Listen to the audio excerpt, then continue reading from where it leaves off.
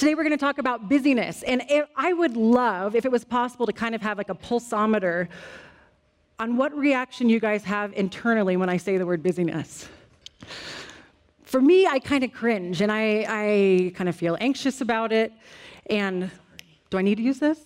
If it doesn't, yeah. Oh, great, okay. Anyway, if I hear the word busyness, I have anxiety, I kind of feel overwhelmed. Busyness, thank you, Dave Elsog, makes me feel stuck. Did you guys catch one of the lines in the last worship song we sung, though? It said, God, I need you. You're my one defense, my righteousness. Oh God, how I need you. So in all of the things in our lives that hinder us from following Jesus, how do we overcome those? Well, the reality is we actually have a defense in God. And he is available to us at all times. That is his promise. It is throughout Scripture. Yet, are we living our lives in a way where we actually believe that he is our one defense? Because our actions would actually indicate that we don't believe that he is our one defense. Because if we did, then we might actually follow him, right? Or we might actually believe in the promises, in the hope. We might actually heed his wisdom and instruction. Even if the reality is that he is our one defense, imagine, if you will, just a battle going on. God is right there in the middle. He is a rock. He is not moving. He's always there, always will be there. But instead of staying by him and close to him, we're just running around all over the world, doing our own thing, trying to pursue other things that we actually think might make our lives better. We're not clinging to him. And I have to admit, even in the process of trying to prepare this message on busyness, there was such irony, and I'm trying to carve out time in my busy schedule to find time to dive into God's word so I can learn about busyness. I can tell you the good news about that, though, is that it gave me real-time application with what I was learning through studying God's word in regards to how we spend our time and how Jesus lived his life. It gave me opportunity to apply what I felt like he's been teaching me over the last month in real time. And today I'm excited I get to share that with you.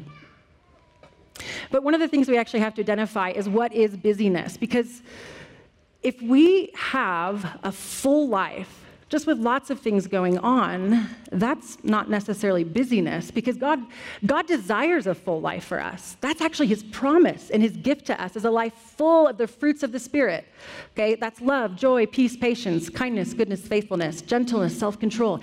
He desires for our lives to be full and productive and full of purpose. So busyness is not that. Busyness is actually being occupied with a great deal and spread really thin, feeling like you don't have time for the things that really mattered, and maybe you feel frazzled in that. And busyness can be so misguiding, because if we get in the habit of just doing, we can believe that doing actually indicates what our value is. Well, I'm busy, so I must be needed by somebody, or I must be important in this world. Not necessarily. In our culture, we're drawn to it, aren't we? It's almost like this badge of pride, like, well, I don't have time for that. I've got a lot going on. That's not God's heart for our lives. And so we need to understand that the antithesis of busy is not empty. Let me say that again. The antithesis of being busy is not empty. And it may sound odd, but like we just went through, that God desires a full life for us. So the antithesis of being busy is actually fullness. We're going for depth, not just breadth, okay? And in God, we can have both. And so a full life has the fruit and has the purpose, but if the demands of our life, if the things that we're filling our calendar with, and the cultures and priorities that we're setting in our daily life are distracting us from God, that's a big problem. And that is a huge hindrance to living a full life.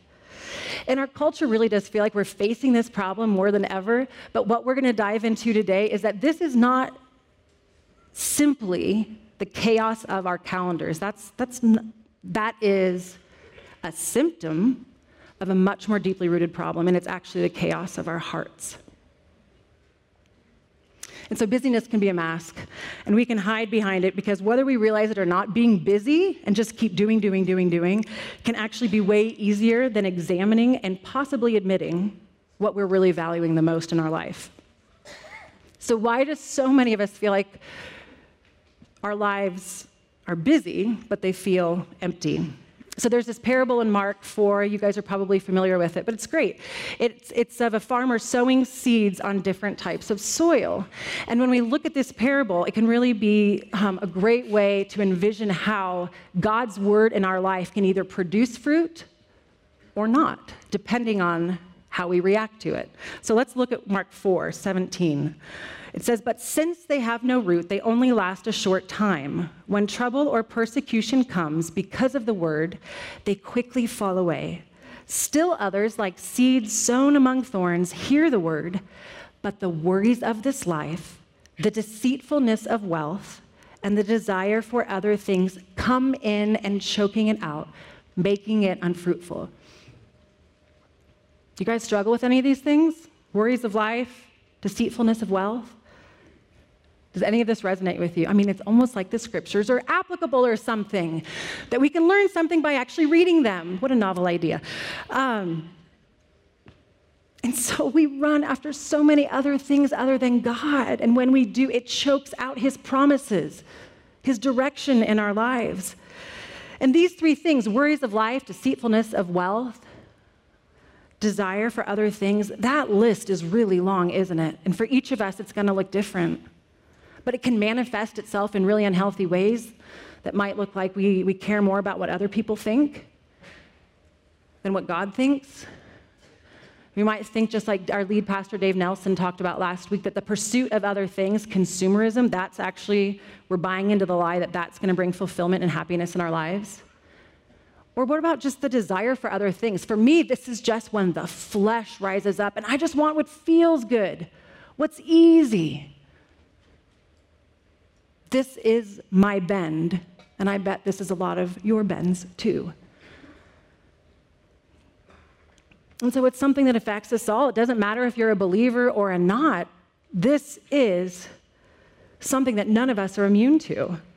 And the good stuff that God wants to grow and develop in our lives, it gets choked out because of all these other things that we're pursuing. And so the most clarifying question that we can ask ourselves in regards to how we spend our time in trying to evaluate, is there fruit in our life? Am I on track? Is why do we do what we do? It's not a simple answer. And if you dig into that, you're probably going to find a lot of layers to that onion. But even if you're sitting here right now thinking, busyness, not a problem for me. Well, congratulations. You guys should probably be up here preaching the message instead. But the message today, regardless of busyness or not, we're going to take a look at God's word and how Jesus lived his life. And we're going to talk through 5 different principles of how we can assess the direction, the purpose, the impact, and the fruit in our life, all by how we're filling it, okay? So we're going to kind of look at these 5 principles as a strainer, if you will. So if we have all these opportunities in our lives, we're going to look at these 5 principles, and I hope that by the end of it, in every decision that you make, you can kind of press what we're learning today against these opportunities that you have to spend your time and see what should fall through and what's not deserving of your time and what should stick. The first principle is seek God first. So this might seem like Christianity 101, because it is, but this is so hard for us. It's the first step, but it's the absolute most important. It's critical that we keep our focus on God, especially with all of the things competing for our attention in this world. So this is a core building block to everything. And the good news is, it's not our human nature to always seek God first, but the more that we do it, it's like muscle memory. The more natural it will become. The inverse is true too. The less we do it, the more natural it will become to just keep going in a different direction away from God. But there is hope that even a step of faith a day, that this can become more and more of our daily reality. In Matthew 6, it says, "So do not worry, saying, 'What shall we eat?' or 'What shall we drink?' or 'What shall we wear?' For the pagans run after all of these things. And your heavenly Father knows you need them. But seek first his kingdom, and his righteousness, and all of these things will be given to you as well. God knows what we need. He knows what we're worried about. And we can try to run around in the battlefield avoiding his natural built-in defense that's sitting right there, or we can cling to him and he's going to take care of it.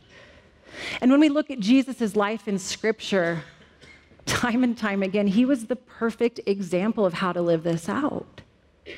Every day, every decision, he sought God first. He had his eyes set on God. He knew him. He developed deep relationship with him in prayer and studying the Scriptures, and he lived this out daily. And as a result, sin did not entangle Jesus. Now, we're human. We sin all the time. We are going to fail. But if we're seeking God first, he will give us the strength to not be entangled by sin as often. And see, being overloaded is just this way that the enemy distracts us from the things that are most precious in this world. So what's distracting you from God? What's entangling you? And your mind might go to classic sinful answers first, but we need to realize when we're talking about our time here and the distraction of busyness, that there are a lot of things that we do, or a lot of opportunities that we have that in and of themselves, they're not sinful.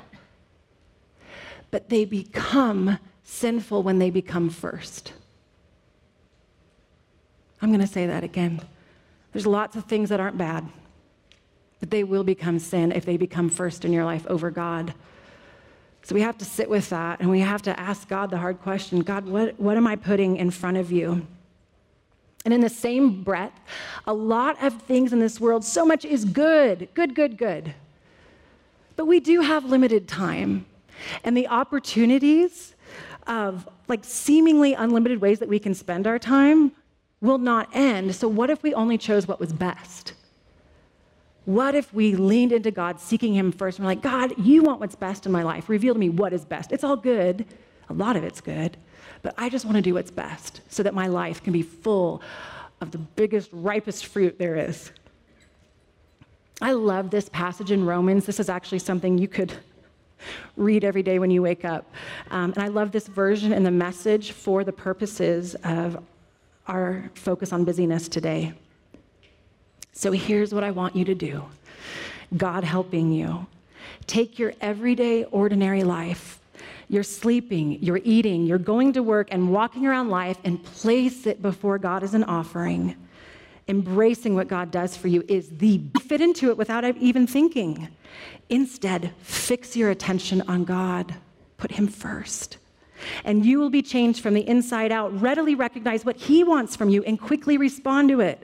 Unlike the culture around you, always dragging you down to its level of immaturity, God brings the best out of you and develops well-formed maturity in you. It's not easy, guys, but it's the most important thing is to seek him first. And our attempts to fight against these selfish desires in our lives, they're going to fail time and time again unless we give God space to lead. Second principle that we can learn, know your purpose.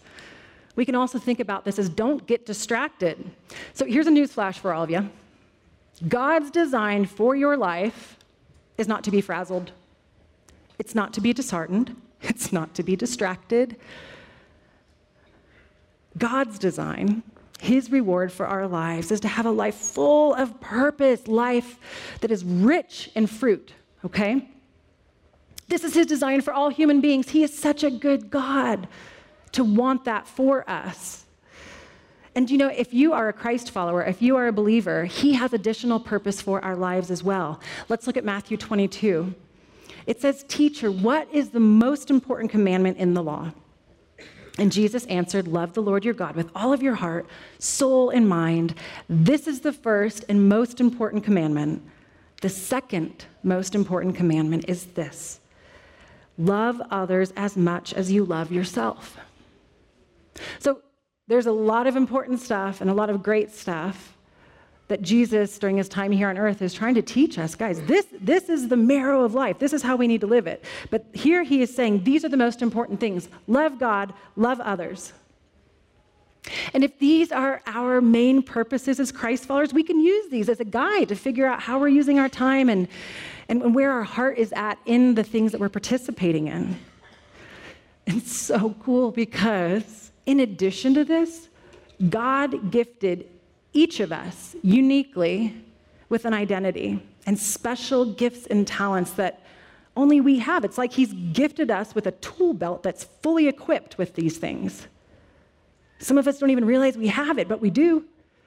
And how we use this can actually be in line with our purpose in life.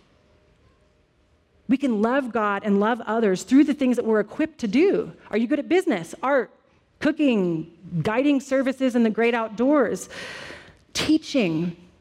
Awesome.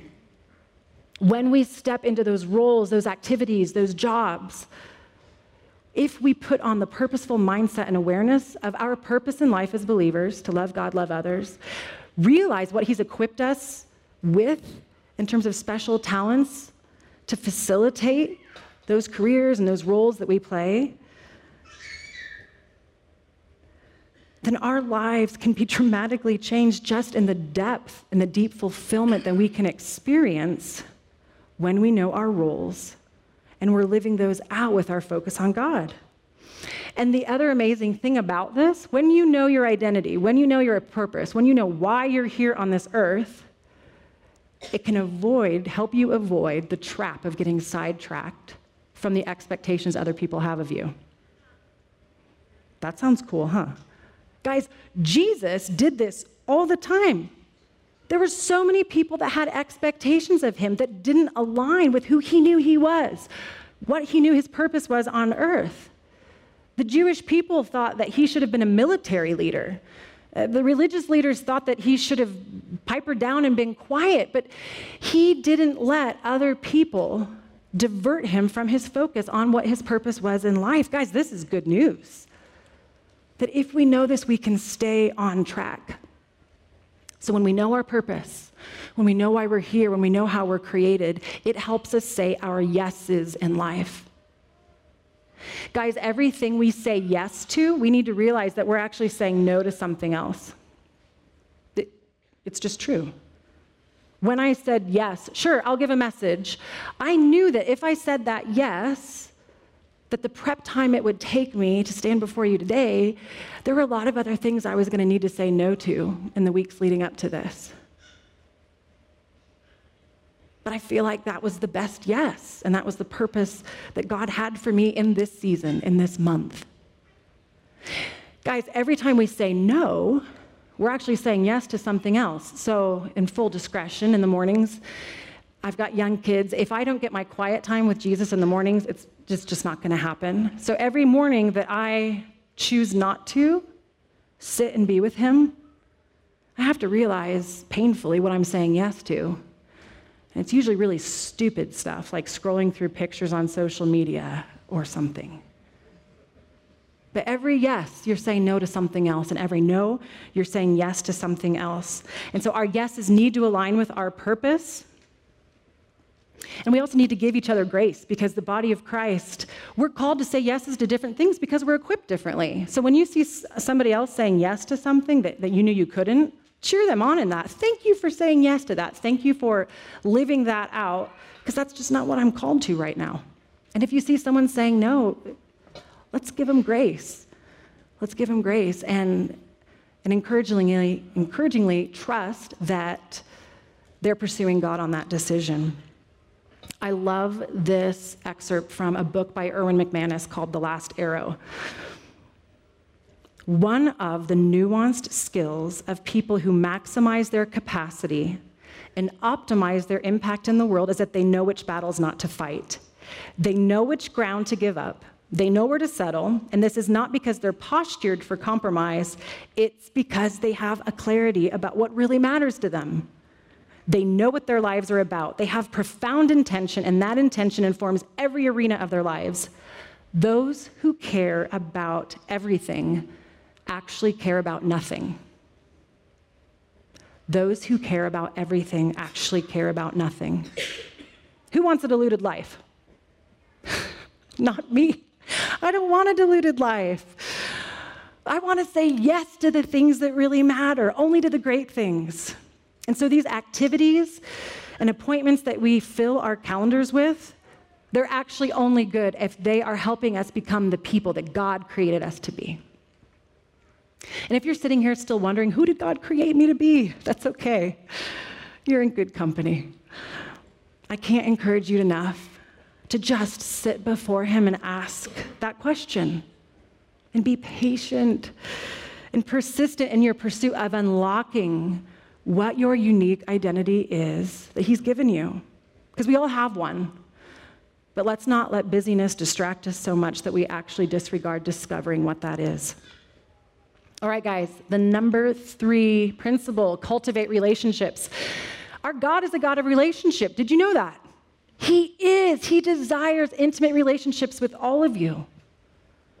He desired an intimate relationship with Jesus. And even Jesus, during his time on earth, he was so intentional about ministering to the masses and healing the sick and being with the poor. But even Jesus had his 12 disciples that he spent very intentional time with in relationship. And even beyond his 12 disciples, he had his core 3 best buds that he spent time with in deep relationship.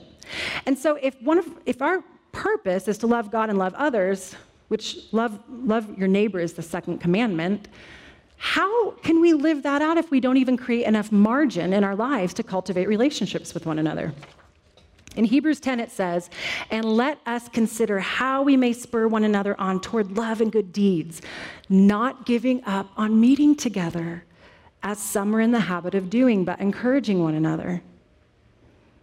I gotta ask, does this hit close to home for anyone? Has anybody given up on inviting people into your home? On reaching out to somebody and initiating a time to meet for coffee or a meal?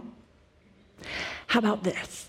How many of us refuse to create enough margin on a Sunday morning to come to church and actually look at one another and talk to each other? I have. It's not God's design for us, and we're missing out. See, busyness feels like we're serving a wider audience, but it actually diminishes our ability to connect with our family and our friends and our neighbors and our church family. We're meant to be in community. We're meant to develop deep roots through relationship, not merely graze the surface of this life. But if we don't know each other, we can't love each other. And if I don't know you, I don't even know what your needs are, so I can't help you. And so many of us in this room are left feeling not known, not seen, not heard, and not loved. It's such a big problem, guys. And our culture, the American culture, is really prominent in this. You know, last week we had one of our Swazi friends, Bongani, visit us here at K2. And this was his first time to the United States. And so in a conversation with him just last week, I was curious. I said, has anything stood out to you about being in the US? Anything that surprises you? And without hesitation, guess what he said? I can't believe how nobody has any interest in engaging with one another and how distracted everybody is looking at their phones and having earphones in. Guys, that's me. Is that you? It goes completely against God's design. And at the core of our being, we have this primal need to be known and loved and heard by our Creator and by other people. Why? Because these relationships actually give us some of the best indications as whether or not we need a shift in our lives, whether we're on track. Let's admit it, accurate self-assessments are nearly impossible to do, right? But when we're in healthy relationships that take time to develop, we have this awesome infrastructure to stay on track, because when we're in regular communication with God and other people close to us that know us, that see us, They can speak into our lives in a way that helps remind us of who we are, why we're here, and what race we are supposed to be running. All right, fourth principle, embrace the gift of rest. Guys, I love this one. I love this one, and God taught me a lot through this. But the first time in Scripture that God is talking about physical rest for his people is in Exodus.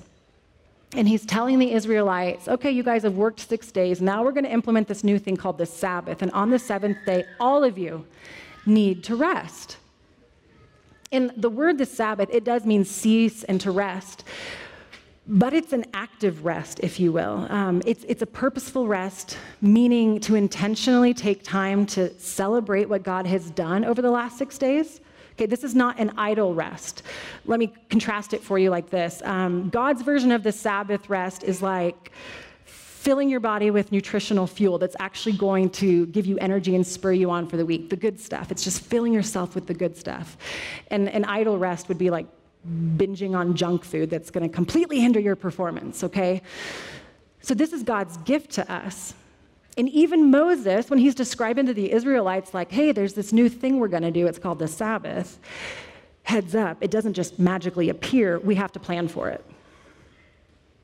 So even in the Israelites, when God was first revealing the Sabbath and this gift of rest, because he knows that we need it, Moses was telling the Israelites, hey, so on the sixth day, when you're gathering your manna, your food for the day, on the sixth day, you actually need to gather double so that you have what you need for the seventh day so you can actually rest. What a novel idea, guys. We are so good at planning and filling our calendar and our schedule with all sorts of things. But we could use that same tool to schedule rest, a gift from God into our lives. He wants that for us. And it's really neat because when Jesus hits this scene in the New Testament, he refers back to the Sabbath frequently, but he also starts to reveal to us a new type of rest, a fuller picture of rest, because in Jesus, he's already done the work.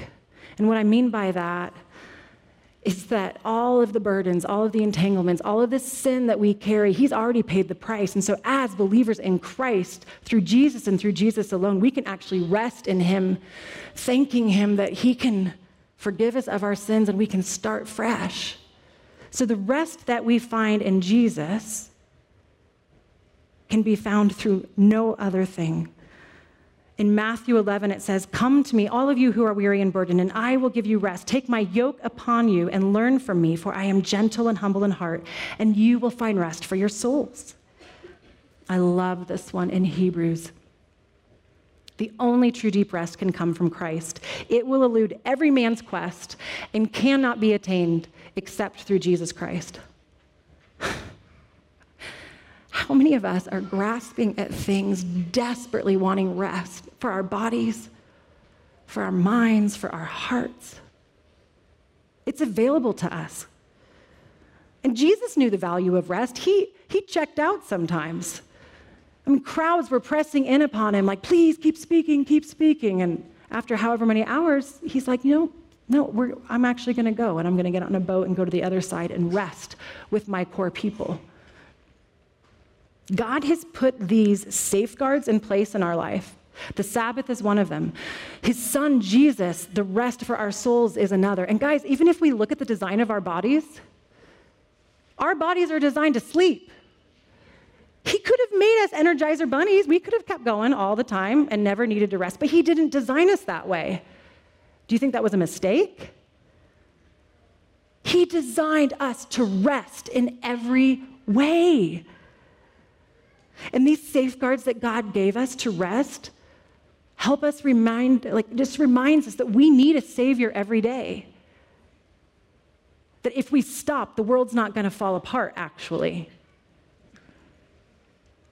That we need him to get us through our days, and that our own abilities will fail time and time again. We want rest, but we think we don't need it. I love it in Colossians. It says, he is before all things, and in him all things hold together. Guys, if you stop and rest, he's still going to hold it together. Have you guys ever seen a toddler around nap time?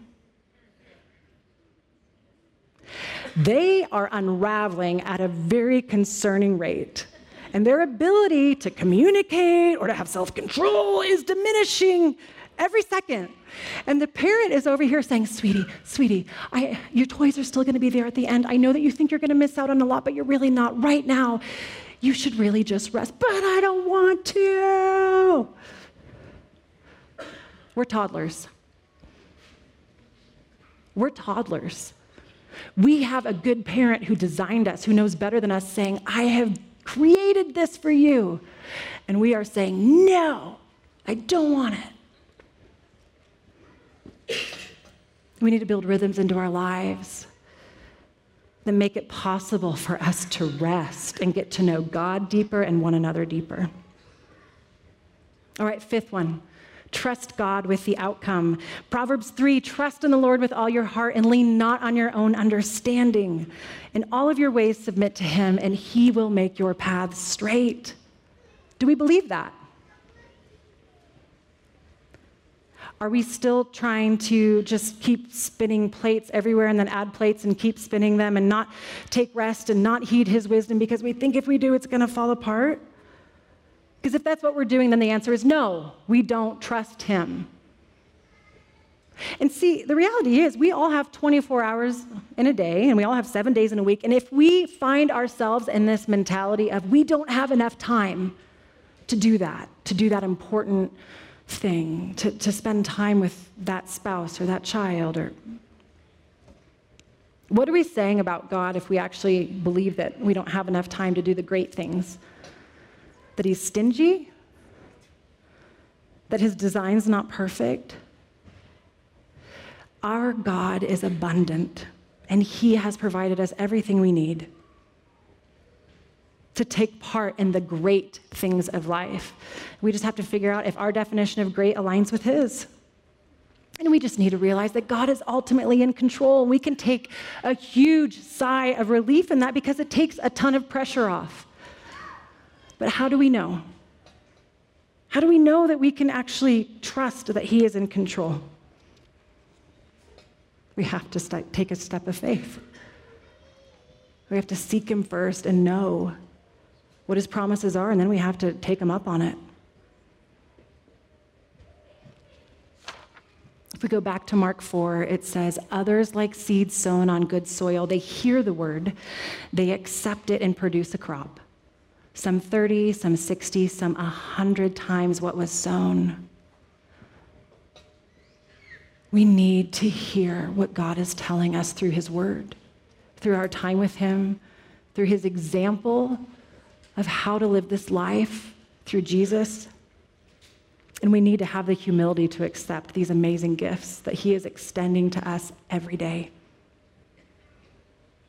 So how do we overcome busyness? How do we overcome a frazzled life with no depth and no fruit? Seek God first. Know your purpose and don't get distracted. Run the race. Cultivate relationships, embrace the gift of rest, and trust God with the outcome. So now what? The purpose of this, you guys need to know, is to not compare your life to other people. Because God didn't design us as carbon copies. How cool that he didn't. And so we all have different strengths and passions and capacities and in different seasons. So this is strictly about you leaning into Jesus and asking him where and how to use your gift of time. Everyone's calendars can look different. Everyone's Sabbaths can look different. But by doing this, we can actually start to create a new culture in our own lives, and we can even start to create a new culture at K2. We can overcome busyness. But it begins with believing and trusting that God is actually that good. And maybe you do believe that now. Maybe you don't. But if you don't believe that God is that good, what if he is? And what if his promises are true? And what if his hope is real? And what if the fruits of his Spirit can be a part of your life? What if you're just a toddler stiff-arming a parent who loves you dearly and knows you better than you know yourself? So we need conviction and character to act and to make hard choices. Our lives are not meant to look like the rest of the world's. So we can be radical in this approach, and we can be radical with what we choose to do and not to do, as long as we're following Jesus in it. And we just have to remember that the opposite of busyness is not empty, but it is a life full of the right things. I'm going to leave you with this. It's another excerpt from this book by Erwin McManus called The Last Arrow. Never settle about what God intends to do with your life. You have to know what matters. You have to know who you are, and you have to know what your life is to be given to. For in the end, the one thing where you must never settle for less is the calling that God has on your life, the purpose for which He has created you, the impact He has designed for you to make in this world. We're going to end our time here together, at least with the message of taking a deep breath and sitting before Jesus. And maybe in this time that you're sitting with Him, maybe you just need to ask Him to bring to light some areas in your life that are entangling you, and confess those to Him. He is quick to forgive. Maybe you just need to sit before Him and ask, God, what is my purpose? What's my unique identity that you gave me? Guys, maybe you just need to sit and talk with Him and deepen your relationship with Him. You can just sit here and talk to Him. You can also sit here and just listen to Him. And some of us just need to take a few minutes to rest and to breathe deep the hope and the opportunity that we have in Him and Him alone. To know that if we stop, that things aren't going to fall apart, and that He holds it together for us. So let me pray. I invite you guys to lean into Jesus. Father God, we love you. You are a good, good Father. We forget that so often. For that, please forgive us. Thank you for giving us purpose. Thank you for designing us in such a way to where you not only allow us to rest in you, but you ask us to rest in you. Thank you, God. In this time, I would just ask that you intimately meet with each person in this room in a way that they need to hear from you. God, you love us dearly, more than we can comprehend, and your grace abounds. Meet us here, God. In your precious and holy name, amen.